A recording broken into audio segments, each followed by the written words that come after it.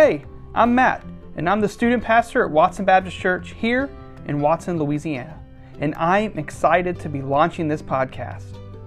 It's mainly for our students who meet on Wednesday nights for our Wednesday Night Refreshed, where we focus on growing in our faith in Christ through fellowship, worship, and studying the Word together, which helps us be refreshed and ready to go back out into the world to live for Christ. But this podcast is also for you, whoever you happen to be. See, my passion is sharing the gospel with anybody. And last I checked, you are anybody. But not just anybody, you're somebody. Somebody awesome, by the way. So whether you are part of our student ministry at Watson Baptist Church or not, welcome to Wednesday Night Whenever.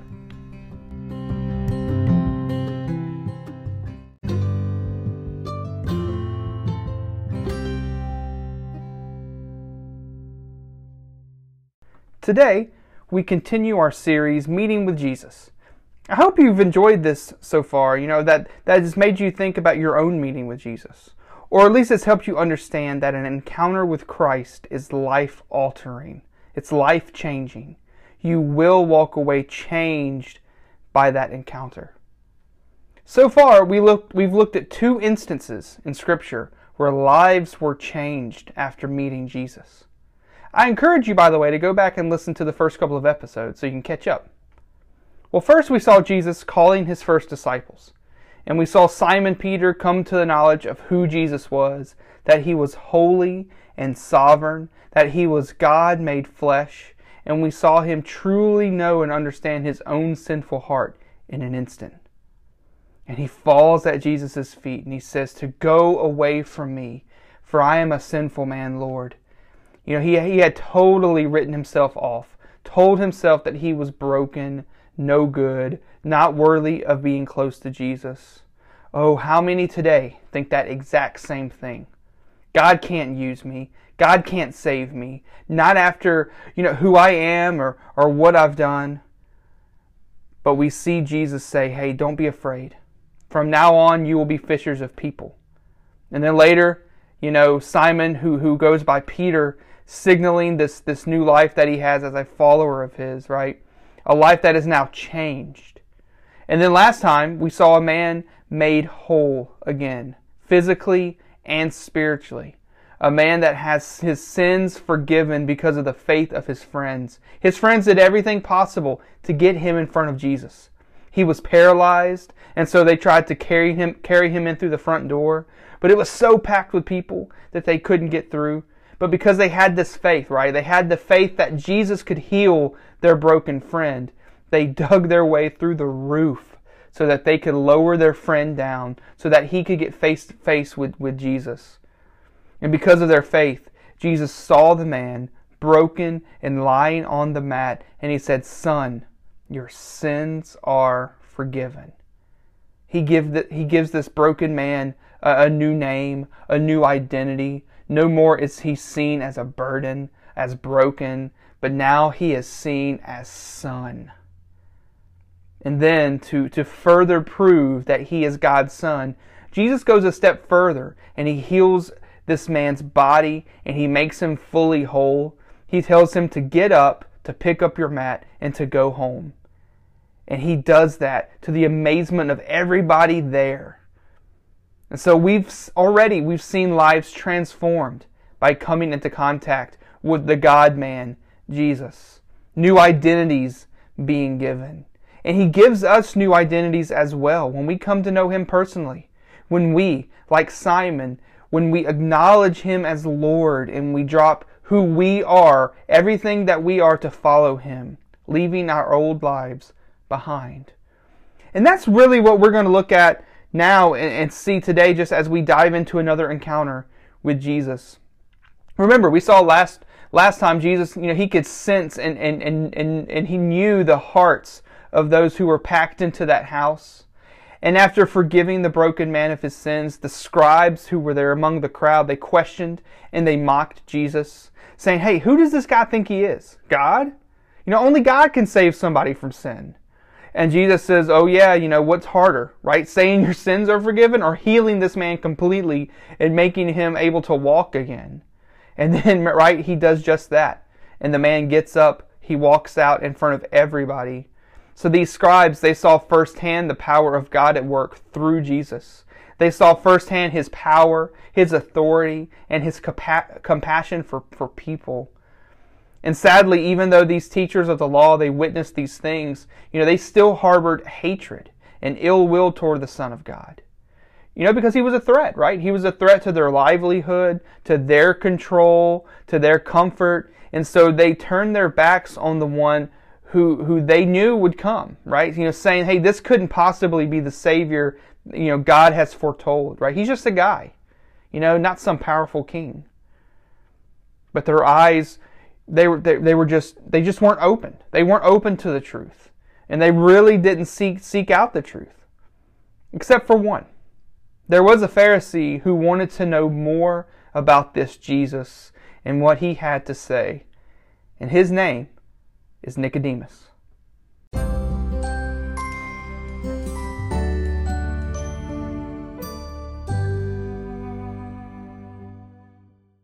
Today or tonight, whenever you happen to be listening to this, hey, I don't know your life, but hey, I'm glad you're here. And so you can turn in your Bibles to John chapter 3. We're going to be in verses 1 through 20. We're going to examine the interaction between Nicodemus and Jesus right now. So yeah, you can turn your Bibles to John chapter 3, verses 1 through 20.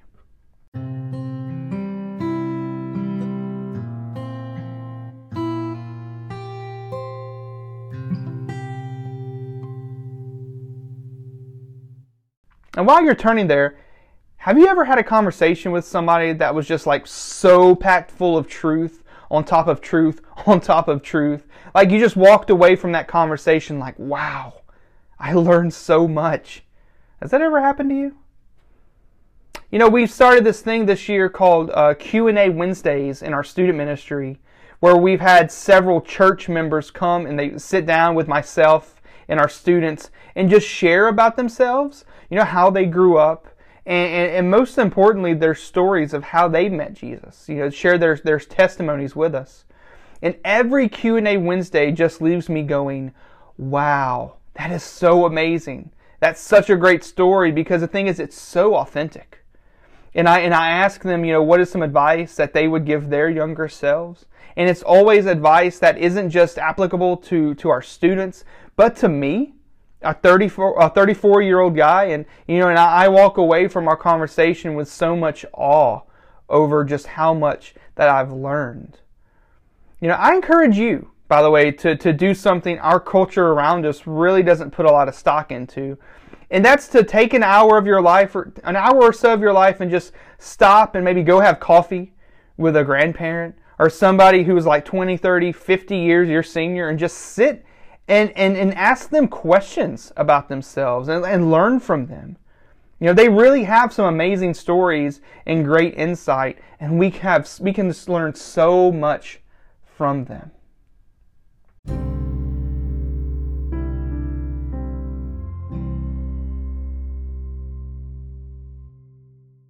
Speaking of leaving conversations in awe, here in our passage today, Nicodemus would leave his conversation with a deeper knowledge and understanding of God and who He is. Read along with me now in John chapter 3, starting at verse 1. It says, "There was a man from the Pharisees named Nicodemus, a ruler of the Jews. This man came to him at night and said, 'Rabbi, we know that you are a teacher who has come from God, for no one could perform these signs you do unless God were with him.'" Let's pump the brakes there for a minute. So right off the bat, we see Nicodemus, and we know some things about him and kind of who he is. So he is from the Pharisees, meaning that he's a teacher of the law, and he is a ruler of the Jews, meaning that he had quite a bit of authority, and he was a pretty smart guy. He was the head teacher of Israel. He had all the knowledge when it came to spiritual things. So Nicodemus was this vastly intelligent guy for his time, and he had authority. And this really smart guy, full of all this head knowledge about God, he knows all about God, right? He studied Scripture his whole life. He studied the law of Moses, the Torah, the first 5 books of the Bible, and he knew it all like the back of his hand. But Jesus and his teachings, his parables, what he spoke of, it didn't quite compute with the brilliant Nicodemus. Question: if you were like the smartest person of your time in a particular field of study, how would you feel going to somebody else in your field of study and asking a question to something that you didn't quite understand? I know for myself, I would feel a little embarrassed. Like I need everyone else, to not be around when I go to ask this question. And that's what we see here. Nicodemus, he goes to Jesus in secret at night. He waits till night to go to Jesus to ask him his question because he's this smart guy who's supposed to know it all. He's supposed to have all the answers. What would happen if he is seen asking Jesus a question regarding the spiritual things? He would lose all credibility. So Nicodemus, he goes to Jesus at night and he addresses him as rabbi, meaning teacher, and he kind of beats around the bush a bit. He's like, hey, we all know you're this teacher and that you were sent by God. Nobody but God could do these miraculous things that you have done. And so we know God has to be with you. So Nicodemus, rabbi of rabbis, recognizes Jesus as two things. Number one, as a rabbi, as teacher. One of the many Jewish interpreters of the law who gathered disciples and performed authenticating signs. And then number two, Nicodemus also acknowledged that Jesus came from God, responding to Jesus' mighty works. And what this was, it was complementary. In that time, rabbis liked to hear how smart they were, how good they were. They basically lived for themselves. They lived to make themselves known. And so they fed off compliments, which Jesus was pretty critical of. He was critical of those who lived to accept compliments instead of serve. He knew this was a respectful form of addressing him here from Nicodemus. He, like we've seen already, knew the heart of Nicodemus here. And I love this. Nicodemus doesn't even get to ask his own question because Jesus already knows what he's going to ask, and he answers him before he asks it here. So we have this address by Nicodemus, and now we see the answer to the unseen, unknown question. Verse 3. It says, Jesus replied, "Truly I tell you, unless someone is born again, he cannot see the kingdom of God." "How can anyone be born when he is old?" Nicodemus asked him. "Can he enter his mother's womb a second time and be born?" Jesus answered, "Truly I tell you, unless someone is born of water and the Spirit, he cannot enter the kingdom of God. Whatever is born of the flesh is flesh, and whatever is born of the Spirit is spirit. Do not be amazed that I told you that you must be born again. The wind blows where it pleases, and you hear its sound, but you don't know where it comes from or where it is going. So it is with everyone born of the Spirit." "How can these things be?" asked Nicodemus. So we see by the answer Jesus gives what Nicodemus' question is. And it's one that many people have today. It's a question that many have tried to answer and given answers to, but have sorely missed the mark. And it's the question of, what does it take to get to heaven?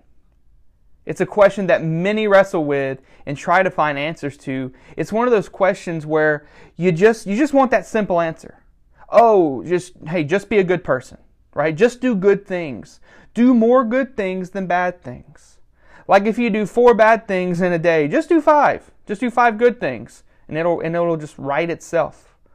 Or hey, just do this, or just go here, or say these words, and then you're set. But there is no checklist. There are no magic words. There's no checks and balances system that's going to get you into the kingdom of heaven. The only way to get to heaven is by being born again. And Jesus tells this to Nicodemus, which I'm sure it did astound him, right? He answered the question that he hadn't even spoken aloud here. And but here's Jesus' answer, that a new birth is required to see the kingdom of God. And he's like, what? Who? How does that even happen? Like physically, how does one be born again? Like, does your mom birth you a second time? And hey, cut Nicodemus some slack a bit here, right? It's kind of a confusing statement by Jesus. You know, that being born a second time is required for entry into the kingdom of God is something that can be misconstrued a bit. And Jesus, being the wonderful teacher and counselor that he was, he didn't want Nicodemus to go away from the conversation confused. You know, he wanted them to understand and fully know what it takes to enter into heaven, what being born again means. So what does Jesus mean here by being born again? Well, he lays it out there like we're born once of the flesh, a normal birth into the world via our moms.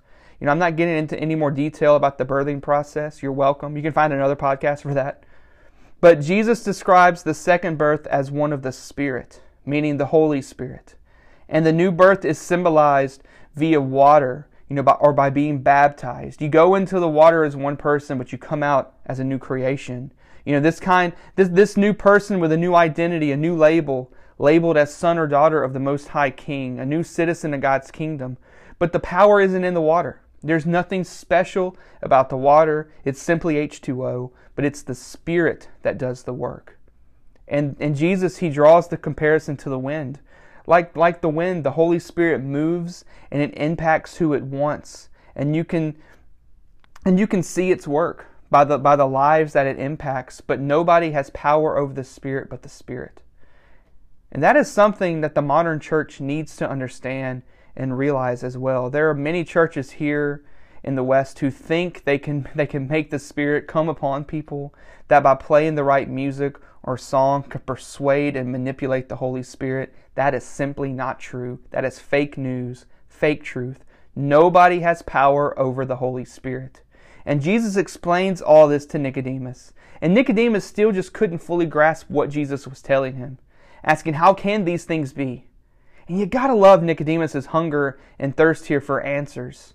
You know, it's good to question things and have questions regarding your faith. And, you know, in our student ministry, we've talked about that before. But it's who you go to answers for that's important. And here Nicodemus, he goes straight to the source of truth, the Word made flesh, for answers. But he's still confused. Let's see Jesus' reply here in verse 10. It says, "Are you a teacher of Israel and don't know these things?" Jesus replied, "Truly I tell you, we speak what we know and we testify to what we have seen, but you do not accept our testimony. If I have told you about earthly things and you don't believe, how will you believe if I tell you about heavenly things? No one has ascended into heaven except the one who descended from heaven, the Son of Man.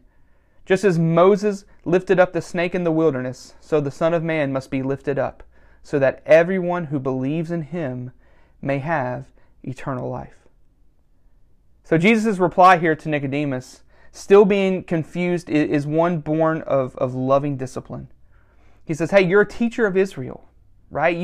You teach others about God and matters of the Holy Spirit, and yet you don't know these things? Because those who have experienced God know this new life. They have a testimony and share these things. But those who only think in terms of earthly things will never know it. And that's the case today. We tend to try to put God in this box and make him human when he isn't. He's not like us. He's perfect, and we are far from perfect. And Jesus is trying to make that point by sharing that the only one who has already been in heaven, who truly knows God and his ways, is the one who has now come down to reveal God to mankind, the Son of Man.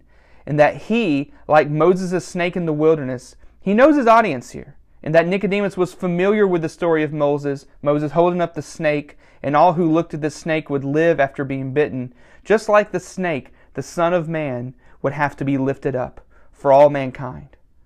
And everybody who looked to him, who believes in him, may have eternal life, may enter into the kingdom of God one day. And then Jesus, he does this awesome thing of explaining why. Why does the Son of God have to be lifted up? And everybody back then knew what lifted up meant, that it meant crucifixion. Jesus explains to Nicodemus the gospel. Starting in verse 16, everybody knows it. For God loved the world in this way. He gave his one and only Son, so that everyone who believes in him will not perish, but have eternal life. For God did not send his Son into the world to condemn the world, but to save the world through him. Anyone who believes in him is not condemned, but anyone who does not believe is already condemned, because he has not believed in the name of the one and only Son of God. So Jesus shares with Nicodemus here the gospel, the good news, explaining the reason why the Son has to be crucified. It's because of God's great love for the world, for mankind. He didn't send his Son into the world to judge it, but to save it. And those who believe in the Son will not be judged, but will have eternal life. But those who don't will face judgment. And Jesus continues and he shares about light and darkness. And this is an ever-present theme in John's gospel, by the way. And he explains that light came into the world, but people rejected it and stayed lovers of the dark. And he ends his conversation with Nicodemus, verse 20. For everyone who does evil hates the light and avoids it, so that his deeds may not be exposed. But anyone who lives by the truth comes to the light, so that his works may be shown to be accomplished by God. What a powerful ending we have to this conversation. After this, Jesus and his disciples, they move on teaching and baptizing. And it doesn't really mention how Nicodemus responded to this encounter with Jesus directly. It doesn't say that he fell at his feet and acknowledged him as Lord. But we do see Nicodemus again. After Jesus is raised up and after he dies a cruel and painful death on the cross. After what Jesus told Nicodemus comes to pass, and we see him at Jesus' burial. In John chapter 19, verses 38 through 40, it says, After this, Joseph of Arimathea, who was a disciple of Jesus, but secretly, because of his fear of the Jews, asked Pilate that he might remove Jesus' body. Pilate gave him permission. So he came and took his body away. Nicodemus, who had previously come to him at night, also came, bringing a mixture of about 75 pounds of myrrh and aloe. They took Jesus' body, wrapped it in linen cloths, with the fragrant spices, according to the burial custom of the Jews. So we see Joseph, a secret disciple of Jesus, a secret because he was a member of the Sanhedrin, the Jewish leaders who fought to put Jesus to death, and he feared if they knew, he would probably be put to death too. So Joseph is here preparing his own tomb for Jesus' body, and with him is Nicodemus. This shows us and proves to us that Nicodemus was changed by his encounter with Jesus. It doesn't outright say that he was a follower of Jesus, but this shows that he loved him enough to care for him after death. But he just witnessed what Jesus said would happen, which was so powerful. He entered into a conversation with Jesus with a whole lot of knowledge of God. He knew about God. He knew the scriptures from front to back, like the back of his hand.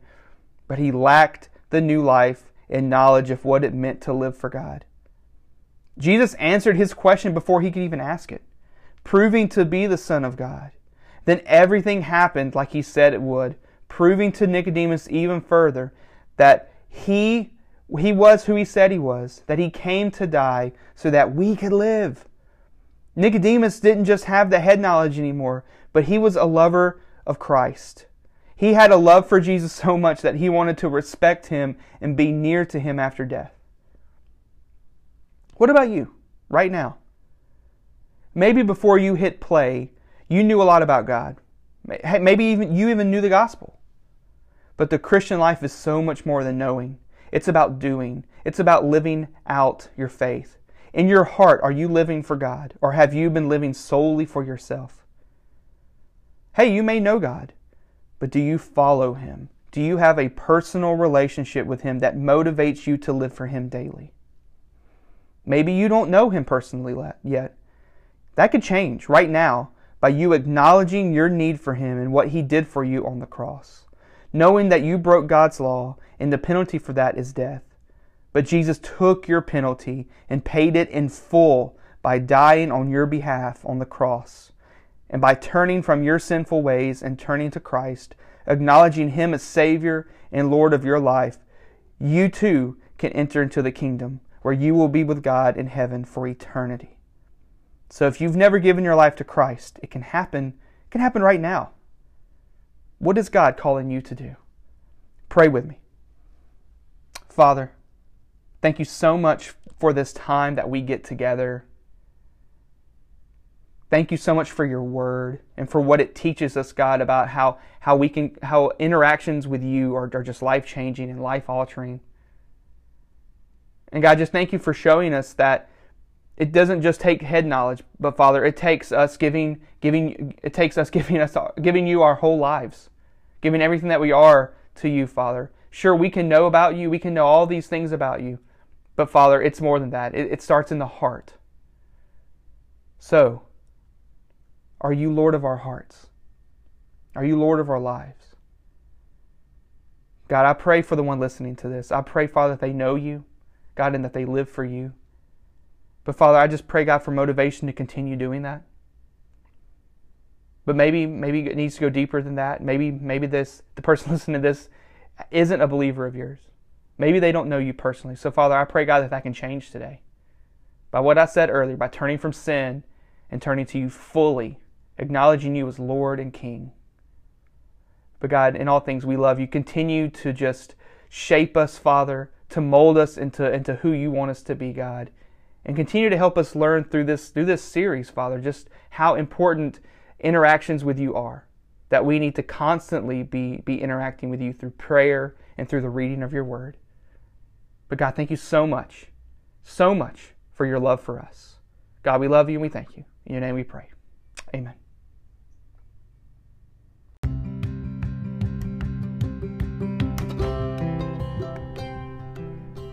Well, hey, I want to shout out to Anchor, the app with the tools to help me bring this podcast to life. And I'm so excited to be launching it. Podcasting is one of those things I love to listen to. And so just being able to now host one and do one, it's amazing. And I just thank Anchor for giving me the tools to help do that. But I also want to thank you. Thank you so much for listening. It truly means a lot that you would take time out of your busy days to listen and study the Word with me right now. But you know what? Hey, I'm Matt, and I'll talk to you next Wednesday night. Whenever.